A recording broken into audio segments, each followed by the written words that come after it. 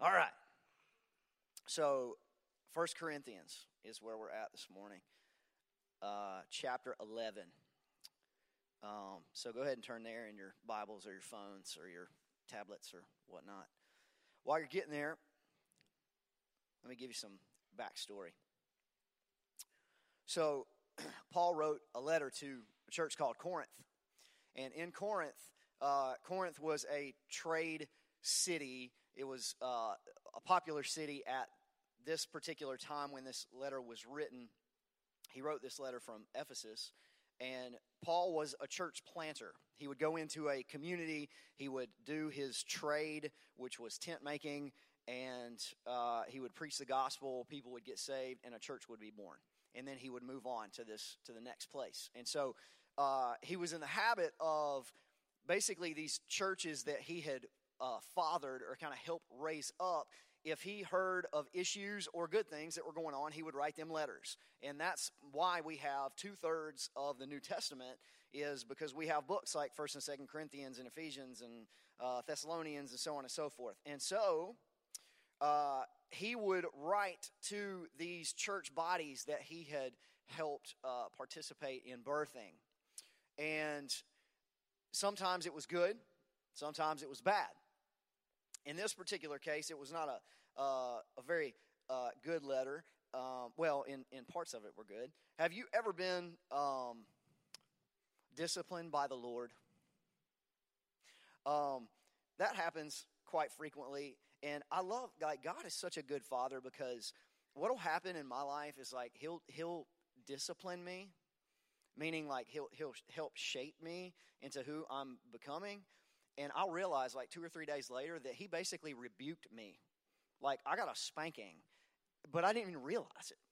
Like, 2 days later, I'll be like, God, wow, that, like, you really got onto me there, and that was pretty harsh. But somehow it didn't hurt.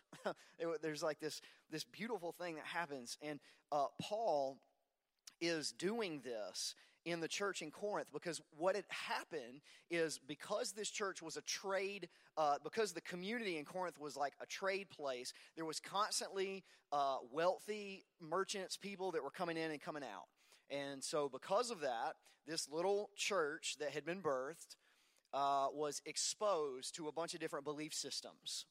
And so they had to fight and they had to struggle to kind of stay together. One of the things that they did is they had this thing called an agape meal, or a love feast. That's what the word agape means. And this agape feast, for the people that were pagans, that were not Christians, that were not a part, they heard of this love feast. And you can only assume, I'm not going to get like too X-rated or anything, because I know we got kids in here, but when you think of the word love feast, you don't just think of food, right? And so this idea that Christians were kind of crazy and weird and out there, like, started growing, and all these other influences started showing up. And Paul is writing in this particular section in 1 Corinthians 11 saying, hey guys, we need to rethink this whole idea of the Lord's Supper, or the love feast, as it was called back then. Now, one of the issues that arose is, let's just say, for instance, if we were in ancient Corinth today, there would be a little house church down the road of about 10 or 15, because a family would have a little house church there. And then a little bit further down the road, there might be a really wealthy guy, and he would have a house church of 50 or 60 because his house was bigger. And then a little bit down the road, there would be another guy, and he had a really tiny house, and so he'd have like a little house church of 5 or 10, and they would get together. And all of Corinth was made up of these tiny little house churches, and they were all known as the Church of Christ in Corinth. So when he was writing, the letters were intended to be circulated among all the believers. And what began to happen is, in this agape meal that was being given, there began to be division.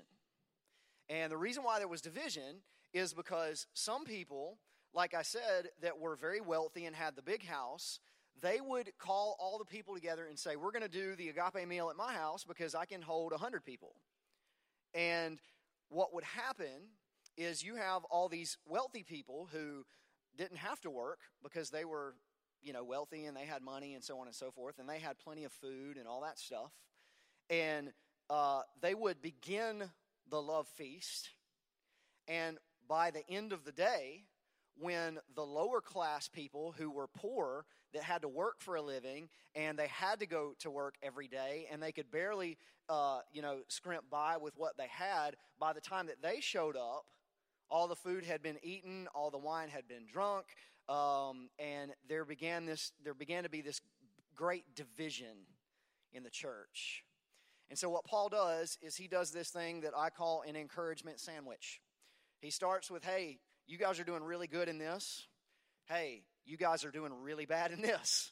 Hey, you're doing good in this. He kind of sandwiches this admonition or this correction in between two things where he's encouraging them.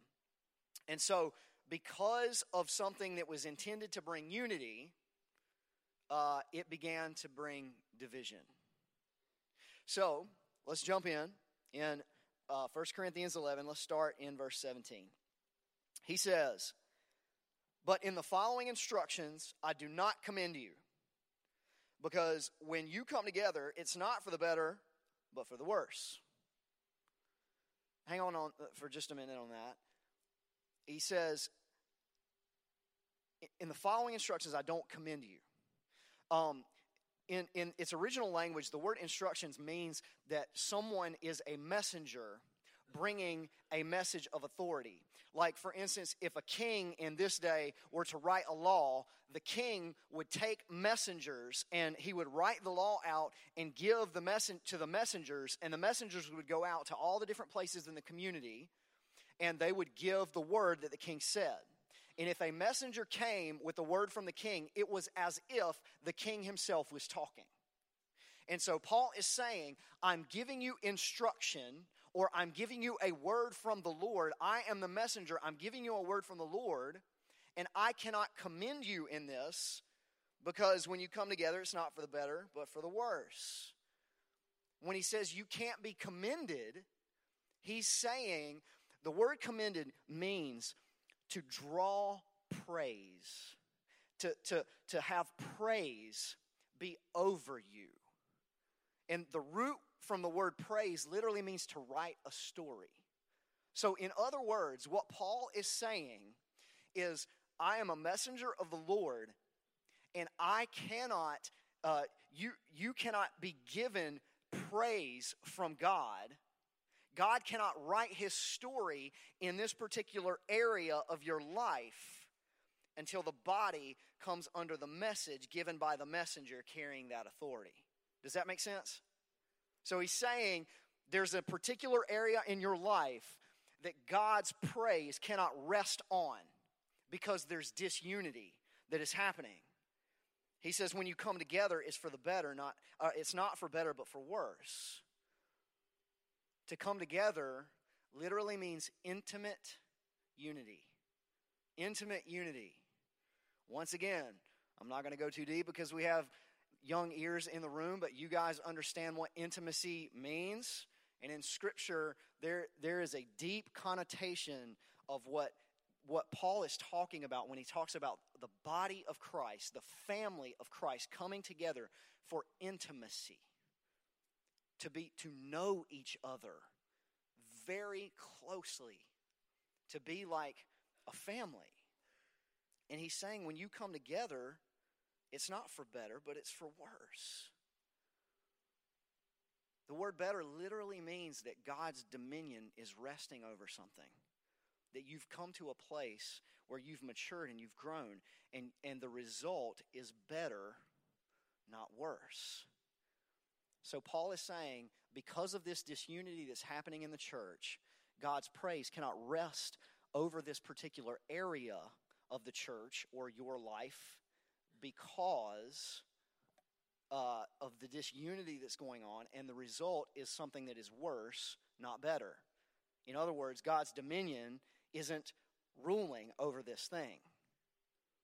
Over this area of the love feast, God's rule is not ruling.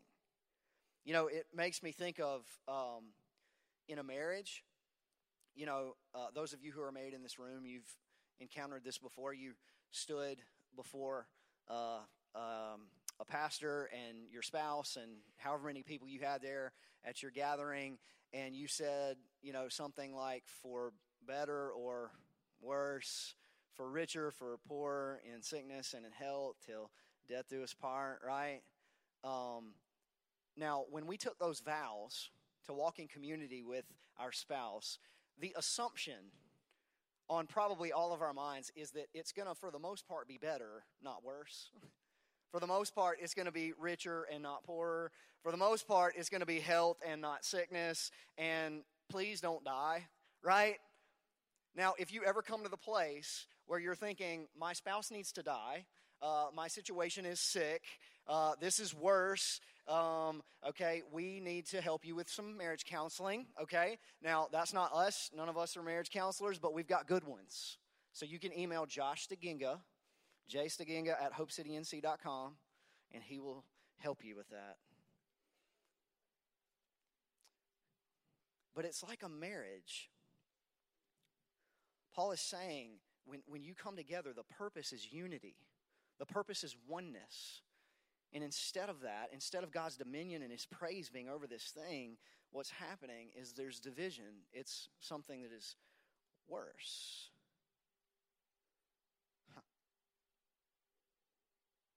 He says in verse 18, in the first place, when you come together as a church, the word church means those that are called out.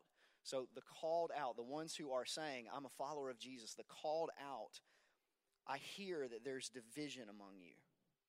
And I believe it in part. The word division, it just means there's a split. There's splits that are happening. There's division among you. And I believe that in part, for there must be factions among you in order that those who are genuine among you may be recognized. So watch this, okay? The word faction means basically to make decisions. And so what's happening is Paul is saying there are decisions that are being made in the church that is creating division. But those choices, those decisions that create factions, it's not that those are bad, because that happens in order that those who are genuine might be recognized. The word recognized means to shine a light on something, that something becomes elevated to the point that you can see it. And so what he's saying, in Bible times, whenever they exchanged, or they began to exchange money for things instead of just bartering, stuff for stuff, and they began to actually exchange money for things, what people who were dishonest, if they owned a business and they were dishonest, what they realized is they could actually take the coin of whatever metal that coin was made from, and they could begin to shave the outside of it just a little bit. Not enough to really affect it, but if it was like an overstrike type coin, they could kind of shave off a little bit of that metal and keep it for themselves. And if they did that enough, they shaved off enough metal, they shaved off enough precious metal, eventually they got enough to make another coin. And then they would begin to counterfeit. And so the government recognized this, and they go, oh shoot, we got to figure out how to weigh these coins. We got to figure out how to process them and make them a certain way so that they can't be counterfeited. And so what Paul is saying is he's saying the decisions that are being made, when those are made, they will show who is genuine. In other words, who isn't shaving off stuff. Who's not one that's giving into that. And in that genuine nature, that righteousness, that person, that thing will be elevated to a point that it can be seen. Now, trust me, I'm going somewhere, okay? Because I know you guys are like, what is he talking about, right? I thought we were talking about the Lord's Supper, right? We are. Trust me, I'm going somewhere with this. He says that the genuine, those who have passed a test, those who are acceptable, they're tested. They're not counterfeit. They will be recognized. They'll shine. They'll be seen visibly. So the thing is whenever we make choices, if a choice that we make results in division, the way that we bring it back into unity is by applying the body and the blood of Jesus to that thing. So think about this in your own life, okay? Whenever you make a decision, if you're not sure about it, if a decision that you have made creates division, because listen, sometimes in our job, we work with immoral people, right? We work with people that don't love the Lord. Maybe even in our families, there are people that don't love the Lord. Maybe in our circles, there are dishonest people. If there are no dishonest people, you might be the dishonest person. I'm just kidding. But in those places, when you make a decision, it's going to create division. And so the way that you know that that decision is right is by applying the body and the blood of Jesus to it. You make it obedient to the body and the blood of Jesus. You go, okay, is that decision that I made, is that honoring to the Lord? Is God's body and his blood sufficient? Does it cover that thing? That's the thought process that we begin to think through. In Romans chapter 12, it's not going to be on the screen, but it says that we're called to offer ourselves as a living sacrifice, holy and pleasing to God. It's a spiritual act of worship, that we don't become conformed to the matters of the world, but we are willing to be transformed by God, renewing our mind, literally changing who we are, changing our thought processes so that our decisions become honoring to him. We begin to think like God. Paul goes on. I want to skip the part where he talks about the communion stuff because we're getting there. He goes on in verse 27. He says, "Whoever therefore eats the bread or drinks the cup of the Lord in an unworthy manner will be guilty concerning the body and the blood of the Lord." Like, that's heavy. Happy Memorial Day. Come back later and eat a hamburger and a hot dog with us. Amen? Whoever eats the bread and drinks of the cup of the Lord in an unworthy manner will be guilty concerning the body and the blood of the Lord.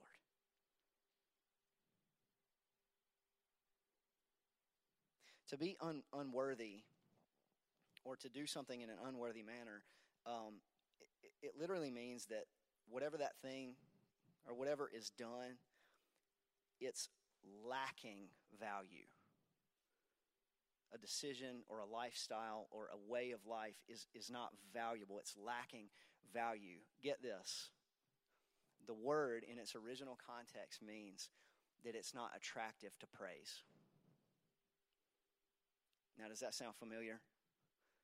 We were just talking a little earlier where Paul says, I can't commend you in this, in the instruction that I'm giving you.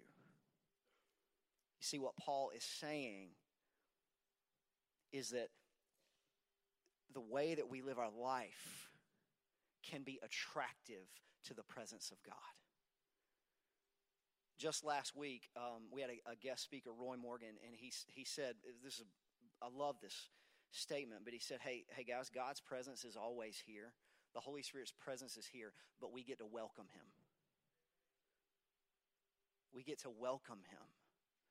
And so it's not just simply an acknowledgement of the fact that God's presence is here. It's this thought process that we actually get to welcome him in our lives with the way that we live, with the decisions that we get to make. And when we do those things, when we live a way that is honoring to the Lord, that becomes attractive to God's presence. And Holy Spirit goes, I like that. I can rest over there. I can set up shop right here. Now, I'm not talking about your salvation. You're assured. If you're a follower of Jesus, you're assured in your heart. You're going to heaven. You've got your ticket, right? But I'm talking about living a life that is honoring to the Lord. That's where God, as in the form of the Holy Spirit, says, I want to rest on that. I want to empower that life. And so the choices that we make, God goes, I want to praise that because it's God in you. It's not you. It's Jesus Christ empowered by the Holy Spirit, living his life out in you. So he says, if you live in an unworthy manner, if you drink of the cup, eat of the bread in an unworthy manner, you'll be guilty concerning the body and the blood. Guilty means that you have become ensnared, that you've gotten entangled in something. It literally means like you're walking down the road and something comes up beside you and attaches itself to you. Yes, Lord. I won't do that again. I'm so sorry. Have you ever seen, like, I went to the beach not too long ago, and like I saw where this kid had a jellyfish that like attached itself. You ever seen that? I saw one on YouTube, like no lie, where there was a squid or an octopus or something, and it had like attached itself to this dude's leg. You can look it up later. It's really gross. But like when it says that you live your life in an unworthy manner, you will be guilty concerning the body and the blood. That's the word picture, is that something that's unworthy has literally attached itself to you. You've become ensnared or entangled in that thing, right? Scripture tells us that we're supposed to run a race, not be easily entangled by sin. He says you've become guilty concerning the body and the blood. Well, why are we guilty concerning the body and the blood? Well, what does the body represent? The body represents freedom. Jesus said, "This is my body broken for you." It's the bread of life. He goes on, I'm jumping ahead, but I feel like I should go ahead and say this. And in John chapter 6, Jesus talks to the people that are around him. He says, "I'm the bread of life." You want to talk about bread? I'm the bread. I'm the manna that God provided for you every single day. So so that's what the body is. The blood is Jesus' blood, which establishes a new covenant. His blood covers our past, present, and future sin. And so what he's saying is when you walk in a way that is unworthy, sin shows up, mess shows up, division begins to show up, and it attaches itself to you. And you become entangled. And the body and the blood have lost the power for people to actually look at your life and go, "Wow, that person is attractive." And I don't mean good looking. I mean like the way they live their life. There's something different about who they are. They've got cancer, but they're still living. They've lost their job, but somehow they still have joy. They're going through junk in their life, but somehow something is unexplainably attractive in the way that they live. That's what Paul is calling us to live a life that is worthy of the manner of the body and the blood of the Lord. But he says in Corinth, they weren't doing that. So what do? It says, let a person examine himself. Now see, y'all thought this was a message about hellfire and condemnation. I was going to break bad on y'all and talk about how ugly, dirty, rotten sinners we all are. Well, guess what? If you're a follower of Jesus in the room, that was true, but it's not anymore. The word examine means look for the good. The purpose of an examination is to find the good. That's what the original word meant, is to hunt for the gold in the person. He says, let a person examine himself and then eat of the body, of the bread, and drink of the cup. You see, it's testing with intent to improve, to approve. We got to look for the good. We got to call that out. And so what happens in our lives is whenever we're living our life day by day, as a body, as a church, as a family, as an individual, literally, if we bring our life under the body and the blood, we submit ourselves under the life and the covenant of Jesus Christ, and we say, hey, God, what do you see? Hey, God, will you examine me? What do you see? And what happens is God begins to call out the identity of who you are in Christ. You might have sinned yesterday, and God reminds you when Jesus died on the cross, that sin was covered, past, present, and future. If you're walking in a manner that is unworthy and you've become untangled with sin, what you do is you take that to God and you say, hey, Jesus, what do I do with this mess? And Jesus says, oh yeah, I paid the price for that. You're free. You don't have to be obedient to a sin that easily entangles you anymore because I paid for that in the sacrifice. It's taking the very fabric of who we are and making it obedient to Jesus. We're giving it to Him and saying, God, you tell me about my life. Examine me. And instead of us being afraid that God is going to judge us and throw some kind of lightning bolt and whatever and make us pay, what God tells us is, hey, remember when I sent Jesus? His perfection has covered you. Now allow His perfection to cover you. Moment by moment, day by day, allow that perfection to cover you. And when you do that, you are eating from the bread of life and you are drinking from the cup of the new covenant. You are literally letting Jesus' life be lived out in you. It's a choice that we get to make day in and day out. He says, for anyone who drinks without discerning the body, eats and drinks judgment on himself. If we aren't allowing the body of Christ, the body and the blood of Jesus, to literally cover every part of our life, then what begins to happen is we begin to live in fear of judgment. I lived this way for a long time as a Christian. I used to come into settings like this and I'd be like, give me a corner to hide in because God's going to make me pay. There's some junk that's going to, I am so dirt, I am so screwed up. I don't know what to do, God. Get me out of here. I don't like this. I always lived under this impending doom until I allowed the real good Father that loves me intimately, that sent His Son, because the word says that I am a craftsmanship.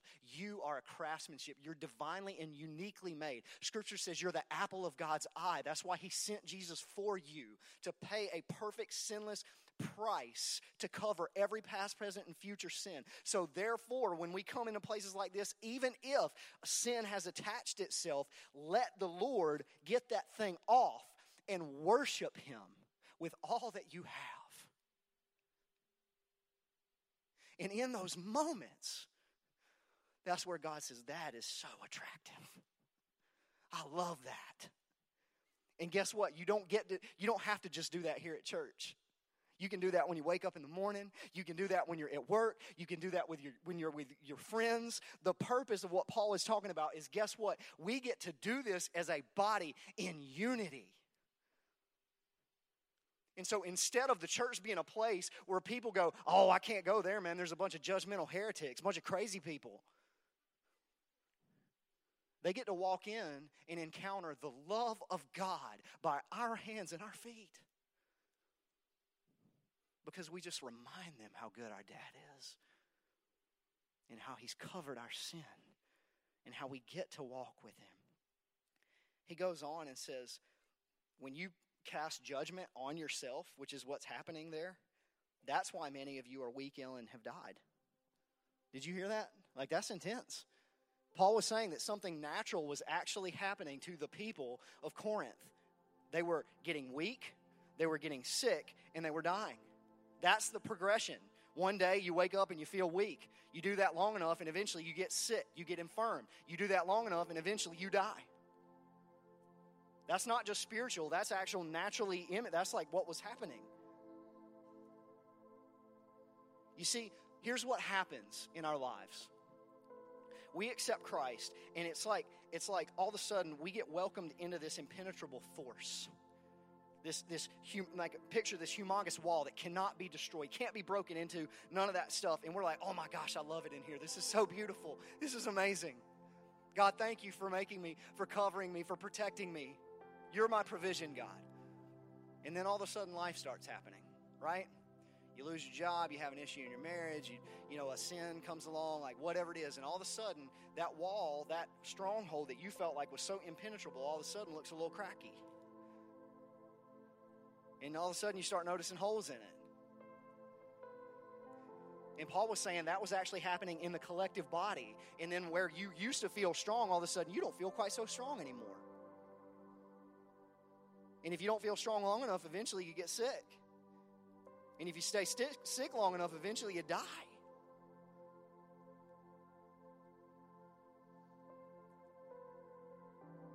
What blows my mind is I have sat in hospice rooms and I've watched people who their flesh is going, but they are more alive than I am. I've also sat in hospice rooms where I've seen people give up and they're gone. Now, I don't know about you, but I want that type of life. When I can look in someone's eyes and I see their flesh dying, but yet their body doesn't matter because their spirit is alive.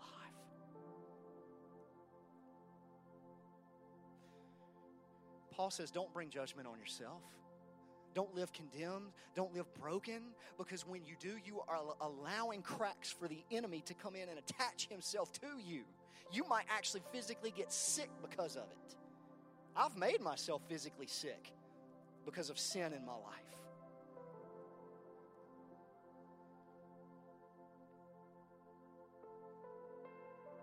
He says if we judged ourselves truly, get this, we would not be judged. When you take your judgment to Jesus and you say, Jesus, I'm so unworthy. I'm such a train wreck, God. And God takes that judgment and says, who told you that? Because the person I'm looking at is a confident warrior that is made in my image and is worthy to be in my kingdom. That I paid a great price to be in this kingdom. And I want you to come home, my son, my daughter. You're a beautiful princess. You're wonderfully made. Whenever we take our judgment to God, He says, oh yeah, I don't judge you. As a follower of Jesus, I paid for that. I paid for that. The moment you said yes to Jesus is the moment all of my judgment went away. So who are you listening to? Whose voice are you listening to? There's been so many times I've gone to God and I'm like, man, I totally messed up. And God says, who told you that? Who told you that?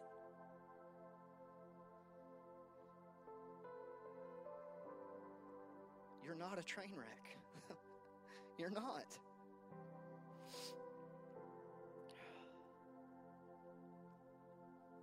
It's like our immune system. Like, think about this for a minute. So, when we begin to get sick, or when an antigen, something that's foreign, enters our body, our immune system rises up and begins to fight it. It's like when you go to the doctor and he says your white blood cell count is up, right? Our white blood cells and our leukocytes and phagocytes and T cells and high school biology. Anybody currently there? Praise the Lord. But he says when your immune system begins to rise up, and the purpose of that immune system is to overtake that thing that's foreign that's in the body, right? I love that it's called a white blood cell because literally, like white, it's purity.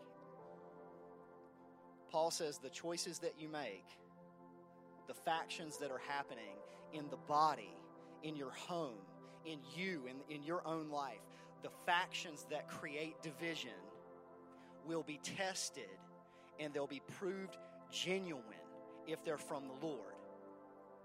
And so what happens in our life is as we attempt to allow our life to be an offering to God, our white blood cells go to battle, which is the righteousness of God in Christ. Christ's perfect righteousness is existing in your very DNA right now. And as you choose to live your life out, even if you make a decision that is contrary to God, what you do is you say, hey, Lord, is this honoring to you? And the white blood cells rise up and they take that thing that's not of God and it says, no, that's out. Don't do that. Don't operate that way. Don't live that way. It's the power of the Holy Spirit living on us, because our immunity to sin begins to fight off that stuff. And in that immunity, what it breeds is unity. We become one when we live that way. Because Christ in me and Christ in you cannot not exist together. The Spirit of God in you and the Spirit of God in me, even if I believe differently or I think differently or I have a different opinion about something, guess what? The Spirit of God in me and the Spirit of God in you must coexist, because God's Spirit creates peace anywhere it goes. And so when you look at your life, when you look at your family, when you look at the way that you're living, is there peace? Is there wholeness? If not, your immune system needs to raise up. And it's not you, it's God's Spirit in you. So what's the answer? The answer is found in this middle little section where Paul talks about the body and the blood. Like, listen, this is so good. I mean, I know all the Bible's good, but like, this is so good. He says, for I received, think about this, Paul was not one of the original apostles. He got this from God. He wasn't at Passover with Jesus when this went down. He says, for I received from the Lord what I also deliver to you, that the Lord Jesus, on the night when he was betrayed, he took bread, and when he had given thanks, he broke it and said, this is my body, which is for you. Do this in remembrance of me. What's the significance of bread? Bread gives life. In the biblical culture, a lot of people didn't have the money for meat, and vegetables spoiled very quickly, and so the poor people could only get grain, really. And they lived basically on bread. That's some of us, right? Some of us can't live without bread, amen. Carbs for life. But like when Jesus broke that bread and said, this is bread, this is for you, they got, like, this is sustenance, this is life. If I don't have bread, I can't live. And so he was saying, I am the bread of life. I am what sustains you. My body broken for you, hanging on the cross. Eat the sacrifice of what Jesus did for you. When you take that in and you allow it to cover you, it's what gives life. It's not because it's my life, it's because it's Jesus' life being birthed up in me, welling up in me. It says in the same way, he took the cup after supper, saying, the cup is the new covenant in my blood. Do this as often as you drink in remembrance of me. So why did he take wine? This is the 21 and under version, so we have grape juice, just so y'all know. But he took wine and he said, this is my blood. So why blood? Because in the Old Testament, it was required that a blood sacrifice be given for sin. Unfortunately, in the Old Testament, there actually is no covering for intentional sin.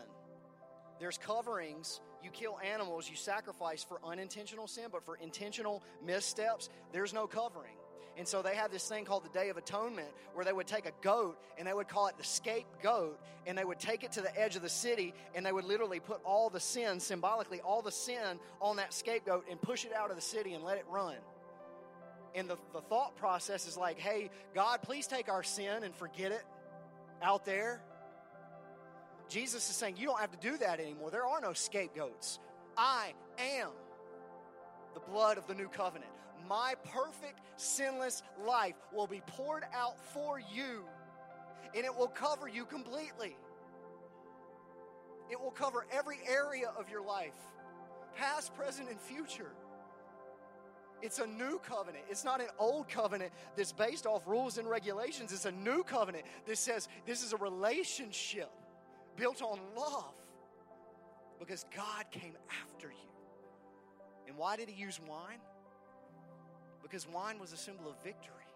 It was a symbol of celebration. Whenever a conquering nation would conquer a nation, they would come in and say, let's celebrate, let's party, let's remember the victory.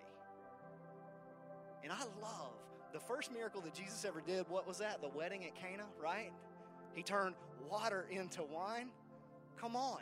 He's saying, this blood, my body broken, this blood poured out for you, this is the new covenant because I'm making my bride pure. I'm turning water into wine. There's going to be a celebration party like none other when we meet our Savior face to face. And we get to remember that today.